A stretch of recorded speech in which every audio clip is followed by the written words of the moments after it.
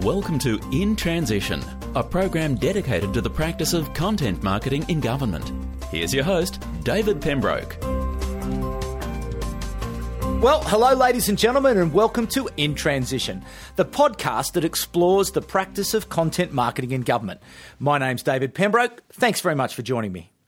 Content marketing is a strategic business process that involves the creation, curation, and distribution of useful, relevant, and consistent content designed to meet the needs of a specified audience in order to achieve a desired citizen or stakeholder action. Today, we're going to roll up our sleeves and get into the nitty-gritty of how to stand up a content marketing process in government. Now, I know that when the word marketing is used, that some people in government turn off. Marketing, we don't do that.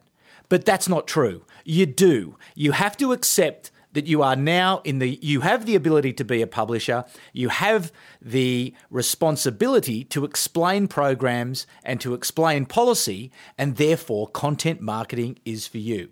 As I previously defined it, it really is simply the future of the way governments communicate.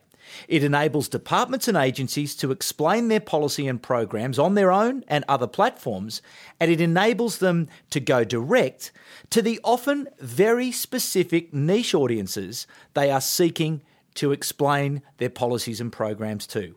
Well, listen, a man who knows plenty about content marketing in government is David Rawlings from Landmark Media in Adelaide, Australia, and he joins me now. David, hello, and thanks for being in transition. Pleasure to be with you, David. David, before we get into the content marketing discussion, let's introduce you to the audience. What's the David Rawlings story? Okay, well, I guess I've approached communication in the very early days. I trained as a journalist and then went straight into corporate communication. And a lot of my work nowadays with the work that I do with Landmark and also with Content Marketing Adelaide is in the online space, in connecting government clients and connecting corporate clients, non-profits with their audiences, using the web. So I guess my experience is in communication and PR, but at a nuts and bolts level in writing relevance to connect people with a message. And that's something that I've taken through to clients that I work with today. Now, you have worked for a lot of government clients in this particular space. Let's take on this issue of the name content marketing. What do you think of the word content marketing or the description of the business process of content marketing, and how best do you think it can be communicated to government clients? I think you're absolutely spot on in your intro that you use the word marketing to anybody in government, and the instant thought is of somebody who works for a corporate marketing or corporate communications team. And I've had CEOs and executive directors of large departments tell me point blank, we don't market around here. We only communicate. Yeah. What I try to do, it's fascinating. What I try to do with them is to say, look, it's a two-word phrase. If marketing's too hard for you to get your head around, that's fine. Let's focus on the word content. Because so many in government, once they understand that their content isn't so much what they want to say, it's what their audiences need to hear, that's when they start to break through in terms of how they can use content marketing as a concept quite effectively. So what do you see as the single biggest challenges for government in getting started with content marketing? Well, one of the biggest challenges that I seem to face every week when I sit down across the table from a government client is the fact that they think that so much of the communication nowadays is still one way. It's unidirectional. So even when they decide to set up in social media or they set up in camp with a new website, what they tend to do is still believe that they can just shout at people who drift past on the web. And that, to me, is the biggest challenge because social media is built as a conversation.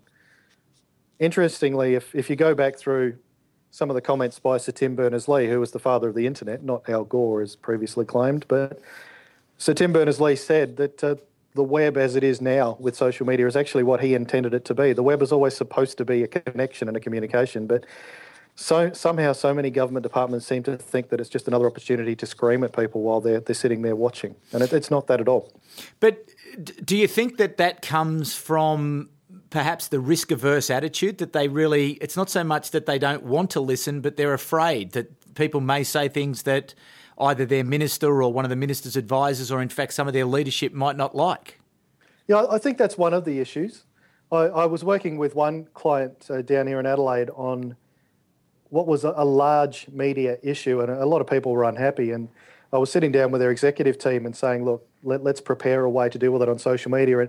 And they said, the leadership point blank, we are not going to talk about this on social media because we cannot control the conversation. And thankfully, that conversation turned around. As they were talking, I opened my MacBook and flicked open the 25 different Facebook groups that were already having that conversation. So I think that's often the thing is, look, that's what I see as it's a fascinating conundrum, I guess, with government, because if you talk to anybody in leadership in government, they want to consult and they need to consult. But there's always the nagging thought in the back of their mind is if we ask people what they think, what happens if they tell us they're unhappy? So how then do you go about this process of sitting in those meetings? You're talking to very senior people who are saying, look, we're prepared to tell, but we really don't want to listen. What are some of the things that you say or some of the things that you do to get them to understand that perhaps there's real value in listening to what is being said on social media and in other channels as well? Yeah, I think the key word in all of that is the word value. One thing I find myself doing a lot is deconstructing people's mistaken conceptions about what this is or what this could be. And that's just not government. I mean, that's corporates too. I've chatted with CEOs who've told me, we're not going to go on Facebook because I'm not an 11-year-old girl.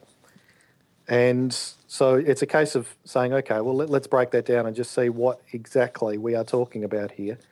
And let's actually get some truth to what we're discussing. But the key to it is value.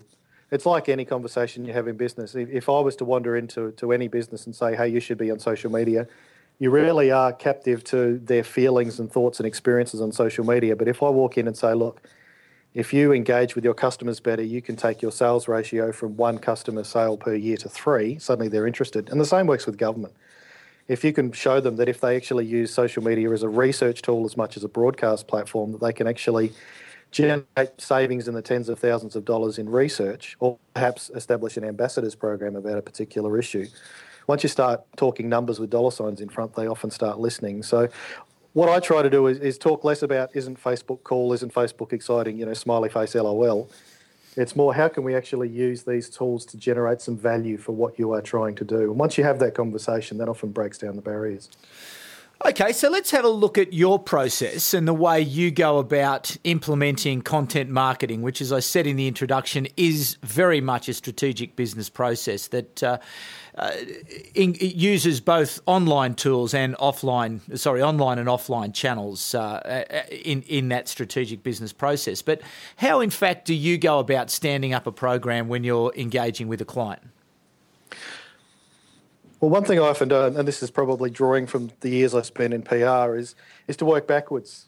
Is so many businesses that I see in a social media or web space, they launch into a brave new world, and then the first post is usually how excited they are to be there, and the second post is usually something that they've scrambled at the last minute because they realised it's been a long time since they posted, and the third post never arrives. So what I tend to do is work backwards and say, okay, like for example with a government client, if you're dealing with a particular public issue, rather than say, all right, let's start with Facebook, what are we going to say? Let's work back and say, well, right, what do you want to achieve? And if what you want to achieve is to have real conversations with people, well, then there are platforms to choose to that. If you want outcomes where it's strictly about awareness or participation, there are ways we can do that. If it's about education, perhaps we'll stick some videos up on Vimeo or YouTube if you have to. And so I tend to work back, and that often provides the greatest success. It's frustrating to see organisations head out into a communication platform and you ask them if it's working and they don't know because they didn't actually start out with an idea of where they were heading in the first place. So that's what I do with clients is to say, all right, let's look at the value proposition first, let's look at what you want to achieve, and then let's cherry pick what we need to do and what platforms we need to use and what messages we need to say so we can get there. Which, as one client said to me late last year, this isn't rocket science. I tend to think that it kind of is. It's just that if you do understand it, you are a rocket scientist, because there are so many companies that could benefit from reversing their thinking, but they don't.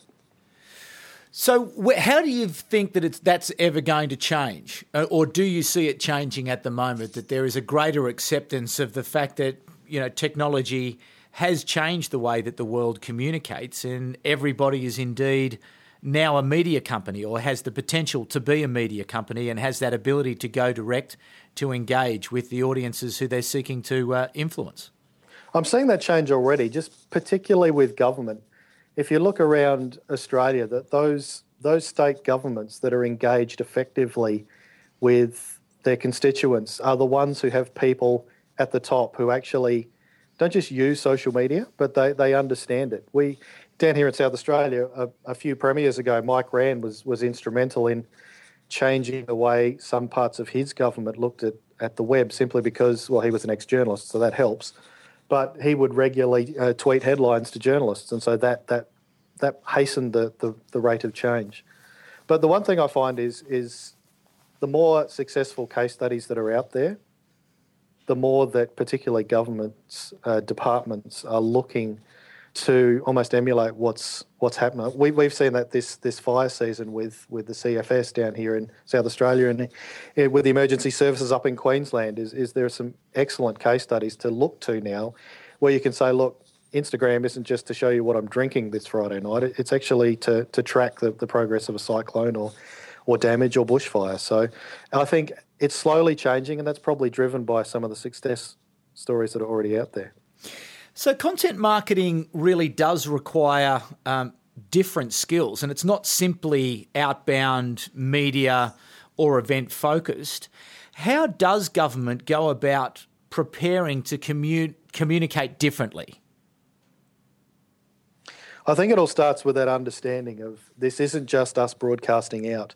You mentioned before, what's the biggest challenge government faces? Another challenge that governments face, I believe, when it comes to online communications is online communication is happening as of 5 seconds ago. We respond instantly. We tweet feedback almost instantaneously. Photos that have just been taken are automatically uploaded. But the challenge with government is sometimes that it has to go through 15 layers of approval before it actually hits the web. So I think it's almost an understanding of this. We're not in Kansas anymore, Toto. This has very much changed. And we need to change our processes to match the rate of change with the people that we are talking to. It used to be, like, I've worked with a number of universities who have said for quite some time that their students, know far more than they do about this technology.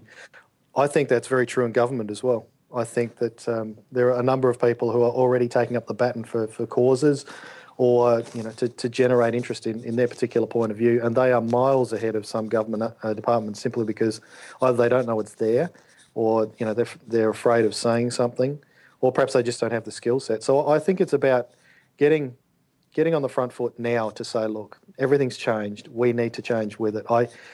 I had a conversation late last year with one government department where I simply said to them, look, this isn't a matter of, do we embrace this change or not? The change is here. The question is, do you do something with it, or do you ignore it? It's not a case of, is it an option? It's actually, how do we go about this brave new world that we're talking to?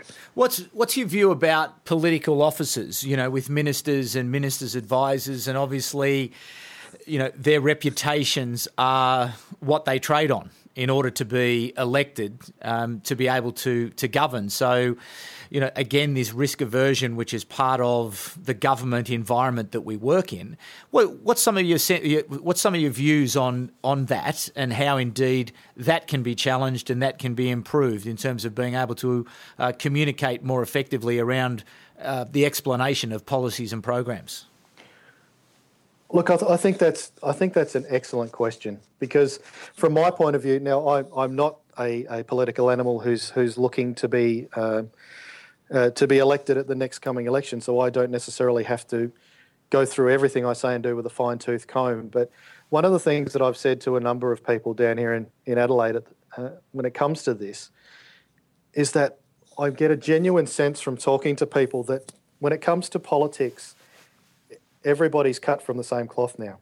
And what people are looking for is someone who stands for something, or someone who has some personality. And if you look at, to be fair to both sides of the political fence, we have two leaders federally at the moment who are both under the microscope as, who are you exactly? One of the things that I found fascinating, which probably illustrates the point, was the other day when Julie Bishop was on the Today Show. And she answered a particular question that was asked by pulling a face, which she said was an emoji. Now, any advisor worth their salt would probably have had a coronary on the spot that their minister was actually doing something like that. But if you want a case study in terms of the reaction to that, the very next thing that I think it was Karl Stefanovic said was, "That's why we love you, Julie Bishop." Now, if you sit back and analyse just that little exchange, there's a personality that comes out that's beyond the political process. Now, to extend that back to your original question, I think there's room there to create not just an information channel, but a personality of who you are. That it's so difficult in the crowded media marketplace that politics operates in to be who you are. We've seen that down here in Adelaide. We have Senator Nick Xenophon, who regularly outpolls the major parties on his own. And that's because he has a personality and he has a position. So I would say, again, don't jump in with both feet and your eyes closed, but there are ways to use social media to actually give us an insight into not just what you want to say, but who you are. We live in a world of sound bites, and sometimes social media can cut through that, as can the web, as can other communication strategies as well. But how does that message ultimately embed itself across all areas of political offices? How do people get that confidence to know that, as you are suggesting, technology has changed the way the world communicates and what people are looking for and expecting? But how does that message get through so as that it changes the behaviour and perhaps the risk profile through which ministers' offices are managed? Look, I think based on the experience I have down here, it's baby steps. It's almost, let's do one thing, let's do it well, let's do two things, let's do it well. And I understand totally the challenges of being inside a system that says don't step outside the lines, don't say this, don't say that, because we'll get caught out saying it. I think it's almost going back to my other point about sitting down to government department heads. It's about trying to demystify this and saying, look, yes, we will be on Twitter, for example, if that's the platform you chose. But it's not to say let's tweet every 5 minutes using the hashtag Q&A so that everybody sees it. It's a case of saying, all right, let's use Twitter 3 times a week, 5 times a week, whatever it is, but focus on what we're saying. I guess that's where content marketing and social media are converging. In my personal views, content marketing should always be at the head of social media. I've always cringed when I've heard someone say that you need to tweet every second hour, otherwise you might as well not be communicating, because that just implies you need to be focusing on quantity rather than quality. Look, it's part of a communication strategy. If a minister, if an elected member, if a head of a department has a strategy about how they're communicating with their electorate, with their constituents, with the people that they represent, it's almost a way of saying, all right, how do we then use these online tools to market ourselves using the content we put out, which is not just to tweet every headline that we've got, but how do we effectively respond to certain issues that are in under our control. It's a case of making small steps and then building on that. One of the key words that I've found over time is, with success in content marketing, is the word momentum. Is you need to build and build and build, and you've got to start somewhere. So if I was working for a particular minister's office and was told point blank, you can't do this, it would be a case of sitting down and saying, well, let's analyse why. And if it's risk aversion, let's move that to risk management, because risk aversion is not something that you can actually generate some success out of, but managing and maintaining a profile on risk is. Okay, let's go back into government, and perhaps if you might just give us a couple of examples of case studies that you've been involved in where you've been successful in implementing content marketing to promote either a government policy, or sorry, I shouldn't say promote because it's not their job to promote, it's their job to explain, but where you've been successfully been able to explain a policy or program on behalf of a government client. Sure. One of the ones that springs to mind is probably a little different to what many people think. I did some work down here for Premier and Cabinet. They had moved their intranet onto an internal social media platform, and so I was working with them to train their staff across the board to better communicate to each other. Now, I believe that content has a role to play to improve inter-agency communication as much as it has, the outbound stuff. But that was a very good project in training, several thousand people in improving their communication across the board. And we're able to look at different ways that people could improve, not just communications, but process, taking some of the principles of social media to take even the basics of collecting agenda items and meeting times and shaving 2 or 3 hours off that person's workload per meeting. So that was good to do in the sense that we were able to show value, and we're able to see people not just putting more content out there to each other, but also putting better content out there to improve relations between government departments. I'm sure some of your listeners will know that just because you're in the same portfolio doesn't mean that you actually know who your brothers and sisters are. In fact, in some of the workshops we ran, we had people who actually had emailed each other for several years, never met face to face. So it improved their inter-agency communication just simply through focusing on what the best content is, what the key messages are, and what you want from your colleagues as well. And external programs that you've been involved in? Yeah, I mentioned the one before. Probably the best one was looking at developing a social media program for a government department down here who was in a lot of hot water about a change that had been made. Now, it wasn't the department's decision. From an operational point of view, it came down from on high. And once we broke through the fact that, as I mentioned earlier in our chat, this wasn't simply a case of, well, let's head into Facebook and promote all of our great stories. It was a case of, let's get in and engage with people. We managed to get half a dozen people who were part of the agitation that was out there in the public sphere to actually contribute to better debate and discussion and consultation, in face-to-face forums and other such things like that. And this was in the field of recreation, and people were very passionate about something that they were about to lose.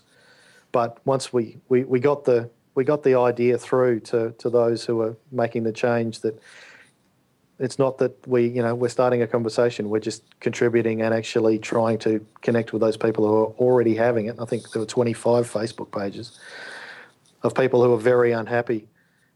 And once we got through that, it actually, it broke down some of the barriers, and all the online argy-bargy that was going on slowed down very quickly and eventually petered out, which is, from the client's point of view, what they were looking for. What's your view on the very important issue of the governance of the information assets that are created as part of a content marketing process? Government obviously has to be held to a very high standard in the production, but also in the management and the auditing and the approvals and the processing and everything else that goes into those content strategy elements of a content marketing plan. How difficult do you think that is for government to manage that process where they're able to really keep the content relevant, keeping it fresh, but also making sure that they're maintaining some really good health around their content assets? Well, I guess breaking that question down into two, I think the one part of content marketing and communication that government does well, particularly online, is the governance side of things. Risk aversion will automatically lend you towards signing something off more times than you need to, simply because you don't want to, be off message, that sort of thing. So when it comes to the approval processes, I think, governments across the fact that they have to do it, I think their challenge is to shorten that time frame so that, we don't tweet about something that happened 3 days ago tomorrow, because that's the only time that we could get it back. I think the second half of your question, I think another challenge that we all face in the online domain is to keep things fresh and interesting.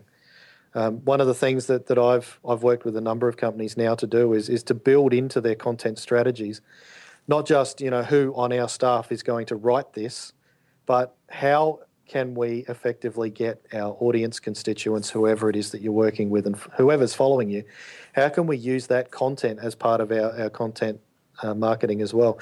That's one thing that I think business focuses too much on. Content is what we have to say, but as you mentioned in the intro, content creation is also matched by content curation.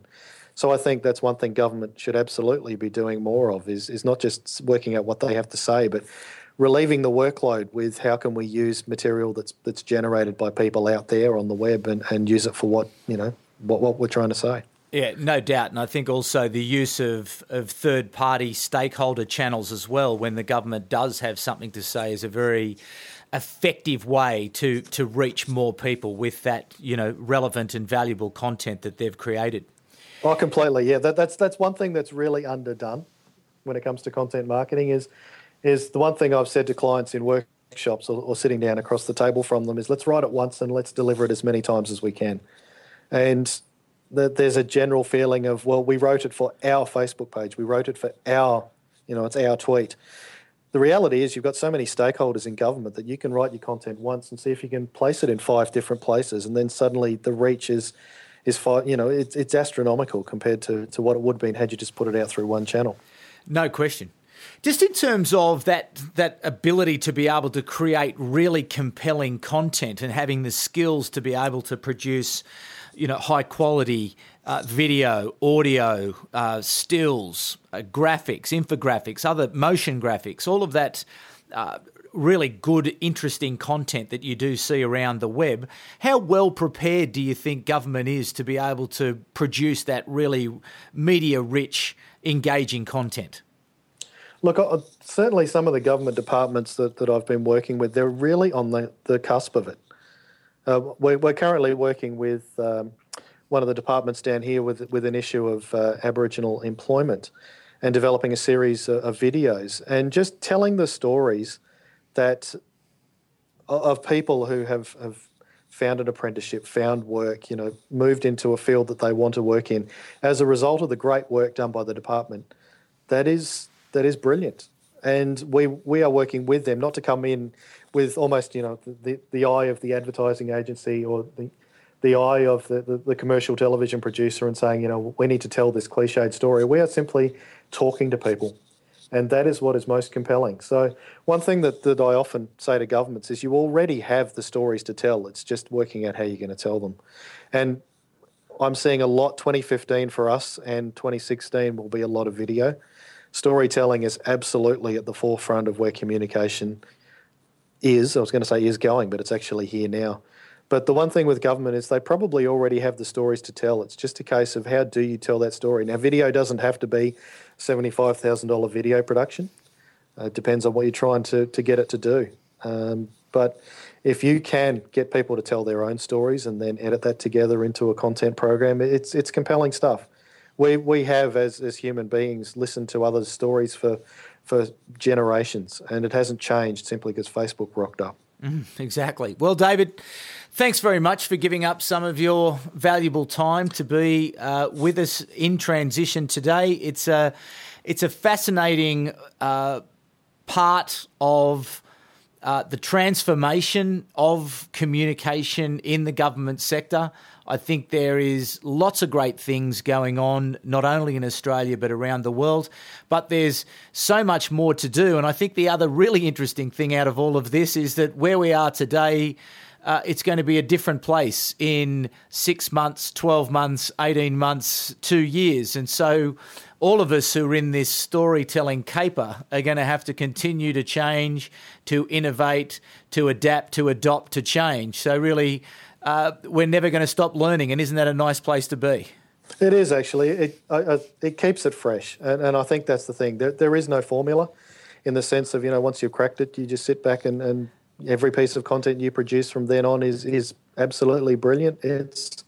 You're always learning, and something's always different, and the fact that the online space changes so quickly means that you have to stay on your toes, which I think makes it really exciting. And I think it's a great point that you make also around the fact that governments are so content rich. There are so many stories that are out there that need to be identified. We need to get from the big macro, this is the program and it's saving $2 billion, to show me how this is saving, where is the story behind that, unbelievably unimaginable big number that really doesn't mean anything. The story will mean everything to me, but the number means nothing. Absolutely right. And look, I was chatting to a guy from one of my government clients late last year and basically said, your big challenge is to turn the camera around, because all of their content is, the minister said, the department feels if they turn their camera around, that is what is going to compel people to engage with them by talking about the impact of what they do, which in a lot of cases is some fantastic work, which often, sadly, goes unrecognised. Well, David, where can people learn more about you and the work that you do, and how might they be able to get in contact with you? Probably the best place is we have a group of professionals down here looking after content marketing right across the spectrum, copy, video, design. So if you head to www.contentmarketingadelaide, Google us if you need to, and we're there. And happy to chat to anybody that would like to, even if you've just got questions arising from today. Happy to start a conversation. That's what communication's supposed to be about nowadays. Fantastic, David. Thanks very much for giving us some of your time. All the best for a very busy 2015, 2016 and beyond. And thanks very much for being in transition. Pleasure. Thanks for having me, David. Well, there you go, ladies and gentlemen. David Rawlins from Content Marketing Adelaide, with so many value bombs throughout that conversation there to really think hard about it. I think, really that point at the end where he said to government communicators, turn the camera around, find the stories, bring meaning to these ridiculously large numbers of these programs that are in place. Find the story, bring it to life, play it straight, play it clear, communicate it, and communicate it and communicate it. Use the value and utility of social platforms, but don't forget also the power of events, the power of advertising, the power of public relations. Content marketing is about working both the online, the offline, and the third party. But also remember, it's always got to be connected to your objective. David took it and explained it to us, starting with the end in mind. What are you trying to achieve and why? What is your content marketing mission statement? Why are you creating this content to achieve what purpose? You must be able to justify that and verify it at any point in time. So when you do make tactical decisions, people may come up to you and say, why are you doing that? Well, if you've gone through the process correctly, you will know why you are doing a particular tactic. And also don't forget the measurement and evaluation. Put yourself on the hook for some numbers up front so as that you can report against those numbers, so you can bring some real validity, some real clarity, and importantly, accountability around the public sector money that is being invested in content marketing, because that's absolutely critical. This is taxpayers' money, and everyone involved in government communication needs to be very careful with how it is spent. So a great conversation from David Rawlins. If you are involved or interested in being in contact with him, he has given you those links to be involved. Thanks again for being involved in the In Transition podcast this week. A great interview with David Rawlins. Thanks very much for joining us, and we'll be back again next week. You've been listening to In Transition, the program dedicated to the practice of content marketing in government. For more, visit us at intransitionpodcast.com.au.